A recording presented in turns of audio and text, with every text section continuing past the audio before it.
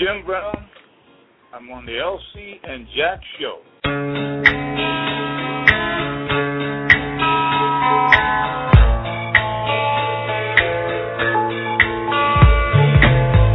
You are listening to the LC and Jack Radio Show, live from New York. And now, here are your hosts, LC and Jack.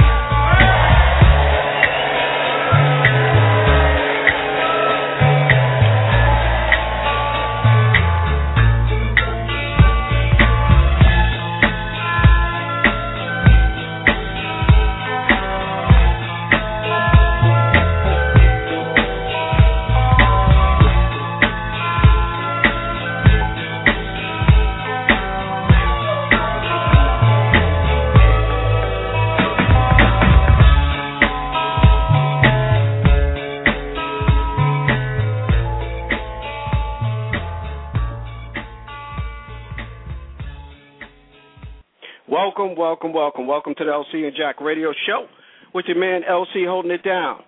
Give us a shout here in the studio. You can reach us at area code 347-843-4738, the LC and Jack Radio Show. Our show is being brought to you by State Farm Insurance. For all your insurance needs, give them a shout.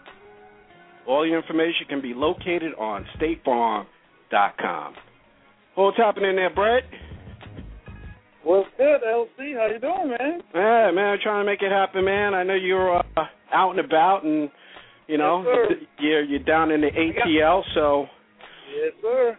All right, well, perfect. I got my shorts on. My knees are showing. You know what I'm saying? Perfect. Well, we're going to get right to it there, Brad. Our guest this evening is one of the best football players of all time. He is also an accomplished actor who starred in several movies like The Dirty Dozen, 100 Rifles, and 3 the Hard Way, to name a few. He's also the first athlete to be inducted into 3 professional Hall of Fames. Of course, everyone knows, pro football. But did you know he's also inducted in lacrosse, as well as, I want to say, baseball. He also is the founder of the I Can, and works with our youth to guide them. So we're so pleased and welcome to the show, Mr. Jim Brown. Hi. Hello, Mr. Brown. How are you? I'm real fine, guys. How are you doing? Doing great. We appreciate some time. I'm sorry. What'd you say, Jim? It's good to be on your show. Well, thanks again. And, we appreciate your time. We want to wish you a happy belated birthday to start it off. Happy birthday. Thank you very much. It's only one day old. I hear you. Well, Jim, we're gonna jump right at it. We know you're on the West Coast, so you're wide awake and ready to go. I guess the first thing I'd just like to ask you, or even say congratulations. I was reading an article the other day, and you're going to have your life story. A movie's going to be done of your life story. Is that correct? Well, we're talking about it, and they're trying to put it together. And so it's a great possibility, yes. Okay, great. So that you definitely think that's going to happen? Well, in the movie business, you never know until the money's in the bank. It's a very, changing industry, and the bottom line is the financing that you have to get. And it isn't easy. It's not as easy as it used to be, but we have a good product because the concept we're going to use is dealing with history through my eyes. It's not going to be a balanced thing. It's not going to be just a life story. It's going to be real strong points of view with a lot of people that played a great part in the development of this country. Excellent. Well, we sure here, myself and my partner in crime, my apologies not introducing you. My partner in crime is Cornbread. He's actually down in the ATL right now, Mr. Brown. So he wanted to make sure he was a part of the show and had a opportunity to chat with you this morning. So that's it. Tom Briggs, good to say hello. Yes, sir. It's a pleasure. It's a pleasure. It's like a dream come true. I'm about to pinch myself right now. So, you don't have to do that, but it's good. But see, Mr. Brown, that's in my eyes. Just like you said, don't go on by what you said. It's in my eyes. That's how I felt. See, if you know how I felt about you, so that's why I'm giving you that respect, just to let you know. Well, I'll accept that. Yes, sir. Yes, sir. And if you ever need anybody to play a part of you, they say I look like you back in the day. So, you know, you can use me as the youth in your story. I'll tell the producers that. Yes, sir. Yes, sir. But he's gonna tell them not to hold. He's gonna tell you not to hold your breath there, Brad. Opportunity knocks. So the answer is do it. Well, Jim, I got to ask you. Actually, we're New York guys out here, and we know that you started, I guess, going to school out here in Manhasset, New York. For those that don't know, Mr. Jim Brown is from New York. I know you were not born here, but I believe you did most of your schooling here in New York. How did you decide? A lot of people don't know that you were maybe a better lacrosse player than football. Can you tell us a little bit about that? Well, yeah, I'm basically a country boy that moved to New York because my mother was there. Uh-huh. I lived with my grandmother until she died, my great-grandmother, and my grandmother raised me when I was a little boy. But I went to Manhasset High, and lacrosse was very popular there. They had a coach, Mr. Stranahan, Coach Stranahan, who, pushed the game. I picked it up and really liked it and played it all the way through college. And the one thing about it is that it's a great team sport. It was created by the Indians. It has a great history. It was Canada's national sport. And not too many African Americans played it. I think I was the only black that played the game during that particular time. Okay. I tell you, and there's still not a lot of blacks that play the game. So I don't understand why not, but I tell you were well known for lacrosse as well as baseball and track. A lot of people are not aware of that. So you were just a natural athlete. Would you say that? Well, I was an all-around athlete, and I had a great appreciation for all sports. And I played sports, for the fun of it. Uh-huh. That's why I played lacrosse. There was no professional lacrosse. There was no money to be made. But I love sports. It was a great part of my life. So I played as many of them as I could. I was a national decathlete participant, decathlon, and I was very proud of that because it was very difficult, 10 events. And so, I just love sports, period. My kids now, my youngsters are playing soccer. Uh-huh. And they love it. So, I'm not prejudiced about football. I think all sports have, their upside. Right. I'm an advocate of it. All right. Well, that's great. That's great. What was the reason that you chose football? Why not some of the other sports like baseball and the other sports, of basketball you were very good in? Why did you decide to go and play pro football? I felt football was the sport that I could be more successful in, that I could be more economically successful, and I fit the mold probably better because in basketball I was in between. I was 6'2", but I was really a forward, and that's kind of short for a forward in basketball. Yeah. So football seemed to be the sport that I would have the best career. Right. And it proved to be true because I fit in, my skills fit in, and I had 9 years very successful in the sport. Uh-huh. And because I loved all sports, it really didn't make that much difference, I didn't regret not playing anything else. Football was good to me. I was good to it. Right. I got out on time, did my thing. I was age 29. We were world champions in 64. I was MVP of the league when I left. And the legacy is there. So my kids can discover that Daddy plays something too. They don't know yet. Yeah. Well, they're going to find out real quick. Yeah. That's the fun of it, that they don't know, and they just know I'm Daddy and I'm the man, but yeah, they don't, they have their soccer career, and I knew Pelé was real when I was coming up. He was the star. Mm-hmm. And I did see the World Cup in England during the time that they had the Charlton brothers in England won the World Cup. So I knew a little bit about it. It's a great world sport, and, I let them play it, and they love it. So you don't have to be a football star. He can be a soccer star. Just as long as they're having fun. Absolutely. Yeah, and that's what I love about the where you come from. It's all about the fun of the game, and I think now, and I'll let you chime in on it, it seems like a lot of these athletes just do it for the money. Don't get me wrong. I guess, you were one of the forefathers that paved that for them, but it doesn't seem like they don't have the love of the game like yourself. Well, you have to look at the times. You got to look at the fact that when we played, we had to fight for every inch of room that we could get to be given the right opportunities. And we were appreciative to have the opportunity because it was so difficult to get it.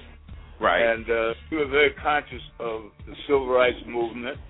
We were big participants in that movement. We always fought for freedom, equality, and justice. And we were a little different. Most of us were college graduates. We understood education. We were advocates for education. We stuck together. We believed in unity. And, we fought to open doors. We didn't just think of what money we made. As a star, I had to make sure that I looked out for all of the other players who weren't stars, but who should have a fair in, making a team or making a position on a team. So the conditions were totally different. The attitude was totally different. Now money is the boss, and but you have the exceptions. You have Curtis Martin, who just got into the Hall of Fame. Great community leader, great person. You have Ray Lewis, tremendous leader, a great contributor to young kids around the Baltimore area. And so it isn't every player today that represents the non-interest, because those two guys are friends of mine, and they're ready to step up to the bat and become a unit to do anything that we feel would help the young people in this country. So I bring those names up because I don't want to just act as if all the players are not interested in social change. Right. I agree with you. I'm glad you pointed out Curtis Martin. Him playing actually here in New York, I think he's gotten that notoriety. So I'm glad you point that out. But it seems like, and I'll throw out different names, say like Tiger Woods, who obviously is in golf, and some of these other athletes that can really make a big difference because they're on top. It doesn't seem like they would take a stance like yourself. Obviously the times are different, but you on the top of your game, and you really took some bold moves during that time when, racism was at its all-time high. Well, I think you make the real point. Let's take it this way. Michael was a great player, a nice human being. Tiger is a great player. Great player. These guys are unbelievable in their particular field, but their effect off the field does not lend itself to freedom, equality, and justice. It does not lend itself to the attitude of sacrifice and the elimination of racism and discrimination. They play the game of popularity and finance. And I'm here in Vegas right now honoring Muhammad Ali, because when you think of the ultimate sacrifice, Muhammad Ali made that sacrifice. Yes, when he was at the top of his game, he stood up like a man and fought the United States government. And yes, we all together a meeting in Cleveland with the top black athletes in the country, along with the first black mayor of Cleveland, and backed his stand once we understood what he was doing. So it isn't Jim Brown that stood up there. During that era, there was the great Muhammad Ali, there was the great Bill Russell, There was Kareem Abdul-Jabbar and many others who could have lost their careers, but who did not care because we felt that being a man was more important than being a star. And being a dignified person with character and integrity was greater than being celebrity and being popular. So we made, our stand. And, so I'm glad you brought that up. It's easy after your career to speak up, but at the peak of his career, Ali lost his crown because he stood up for what he believed. Right. And that's what it's all about. When you have the power, that's when you can shake things up and really make a difference. People take notice. Like you said, once you retire, don't get me wrong, some people still have the power, but it's not the power like Michael Jordan had at his highlight. And even Tiger, he's still on top of his game somewhat. So he's got that really power to shake things up. Well, these 2 points that you're making now are the key points. When it's over, it's easy to speak up. When you're at your height, when you have your power, you have the economics, you have the credentials, that's when you have to maximize yourself. That's when you can truly help others, and it's a great risk. But there's never going to be change without risk. We have wounded warriors now that go and defend our country that come back here and their houses are foreclosed on. Yes. These guys have mental problems that aren't taken care of. We have 100,000 homeless, and we don't pay attention to them. In football today, we have the old veterans who suffer from concussions, and they just finally proved that concussions come from these hits and that the league should take care of these individuals. We have the worst pension plan in the world. So talking to you as a conscientious person, I can say all of these things, and I'm glad that I'm on your show to get a chance to say them. Well, we're glad you're able to get here. Yes. Well, one of the things there, and I'll call you Mr. Brown. That's respect. You can call me Jim. I'm cool. Okay. You don't have to call me Mr. Brown. But Jim. You can call me Mr. But Jim. Oh, I'm sorry. No, go ahead. I wanted to just say is that we've actually had on a couple of other NFL, but they're retired now. And what we're going to do, I'm just going to plug this in while I have you now, and obviously I'll circle back with you, and I'm sure you might, and hopefully you can be a part of the forum. We're going to have a forum on this show, retired players, talking about just what you just said about the concussions. I don't want to get too deep into it now because I kind of want to hit some other questions with you, but that concussion thing has been so kind of swept underneath the rug. And these players that, like yourself and a lot of other players, and specifically football, they need to be taken care of. The league is making so much money. It's not a big deal to take care of the guys that, help build it. So, well, go ahead. Step in and make one quick comment? Sure. If I was president of the Players Association, I'll make this real simple. The general public is not aware of how bad the pension plan is and the health care situation. If I was the president of the Players Association, I would do two things for the body of my players. Lifetime health care would be one, and a dignified pension of over $100,000 a year to all of my players. And that dignified pension and that health care situation would be the best thing that I could do for the body of players. And that is affordable. It can be done without hurting any economic situation in the league, and it's real simple and real clear. The union turned down the owner's offer for lifetime health care for immediate monies, and they have cronies that are making a lot of some money basically selling out the body of players. Because you should never have a National Football League player that is homeless or suffering from dementia and not being taken care of. Right. It is a crime It should be brought out. It should be rectified. There's no doubt about it. The money is there. All we need is the leadership and for the public to be educated so this crime can be rectified.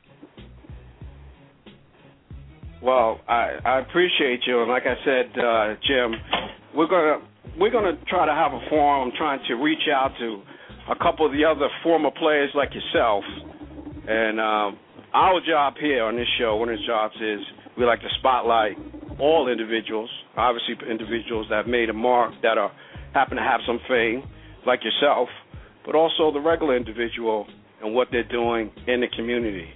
So we're going to get these, hopefully get some former players like yourself on the forum and just, discuss it in detail. And, hey, if I can help a little bit to expose it, I'm trying to do what we are charged to do as individuals. Well, you guys are doing it. I can't stay any longer. I've got to go. But let me say this. Keep doing what you're doing. I think your forum will be fantastic. I think you should reach out to Michael, reach out to Dagger, and just tell them that there's a guy named Jim that will match anything that they will do to better the situation in all sports so that people who are suffering and need help, we can help them. Right. I'm not asking anybody to do anything that I won't do, but I'm just thinking that these guys should go on your show. They should take the challenge and give you the respect of what you're trying to do.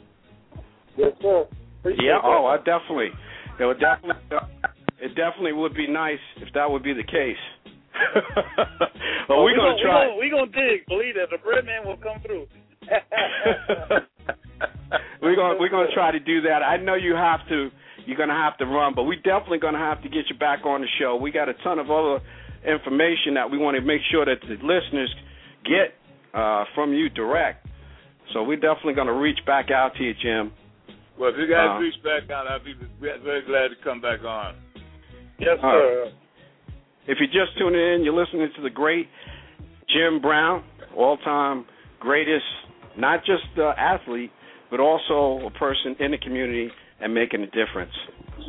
Jim, I want to thank you very much for coming on. Well, Brett, I tell you, what a great interview for Mr. Jim Brown. I keep calling him Mr., but that's because of the respect that we have for individuals like him that help pave the way, and like he mentioned, Muhammad Ali and a lot of people out there that kind of paved the way for me, you, and everybody in this world to live a better life and be able to, I guess, work with all types of people. And that's what it's all about, Brett. I started doing it myself. I was doing it, but I didn't know why I was doing it. So I had a real grasp when I went to the Million Man March back in 96. What was it, 96, 95? And I went to and I took the message back, and so I really had a keen sense of why I'm doing this, and it felt good doing it too. It feels good to help people who need direction, who need to know real information, not false information. We search for stuff and we research it and we get it out to the masses. So on every level, if we're doing something in our neighborhood or somebody else's neighborhood, it makes me feel good. It seems like Mr. Brown, he's been doing it for so many years, and he's really enjoying himself doing it too. Yep. He paves the way, and for, like he said, Curtis Martin and others to pick up the torch. Ray Lewis, yeah. Yep. Pick up the torch and to continue. So us, as you listen, continue to listen to the LCandjack Radio Show. My man Brad, yes, sir. We gonna, that's part of our responsibility as part of the media. But I think you'll find that this show, as you continue to listen and grow, is positive, and we'd like to spotlight individuals making a difference, and they don't have to be famous. I mean, it's nice. Don't get me wrong. I love to get Jim Brown. Come through this show, you're going to be famous. They can't help it. That's right. You're right there, Brad. You're going to be famous. This show, you're going to be famous. They're going to know. They're going to know go. That's right, baby. UK, all the way from Brentwood, all the way to Tampa, Florida. Come on now. Even where Mr. Jet lives, you're going to be famous, you know? Yeah, Mr. Jet, yeah. And big up there to Mr. Jet. Yes, but, sir. Yep, so it's been great. We hope you enjoyed the interview. We're going to get him back on. Boy, yes, we had a ton of questions for him. His schedule is tight, so we appreciate the time. You did a lot for us today. Yeah, he's going to Muhammad Ali's birthday party today. They have one for him in Hollywood, so that's probably where he had to go. Yeah. He's rolling, he's doing his thing, but it's just great, Brad. So we'll continue to roll the show. Again, we thank you for listening to another edition of the LC and Jack Show. And until next week, good night. Peace.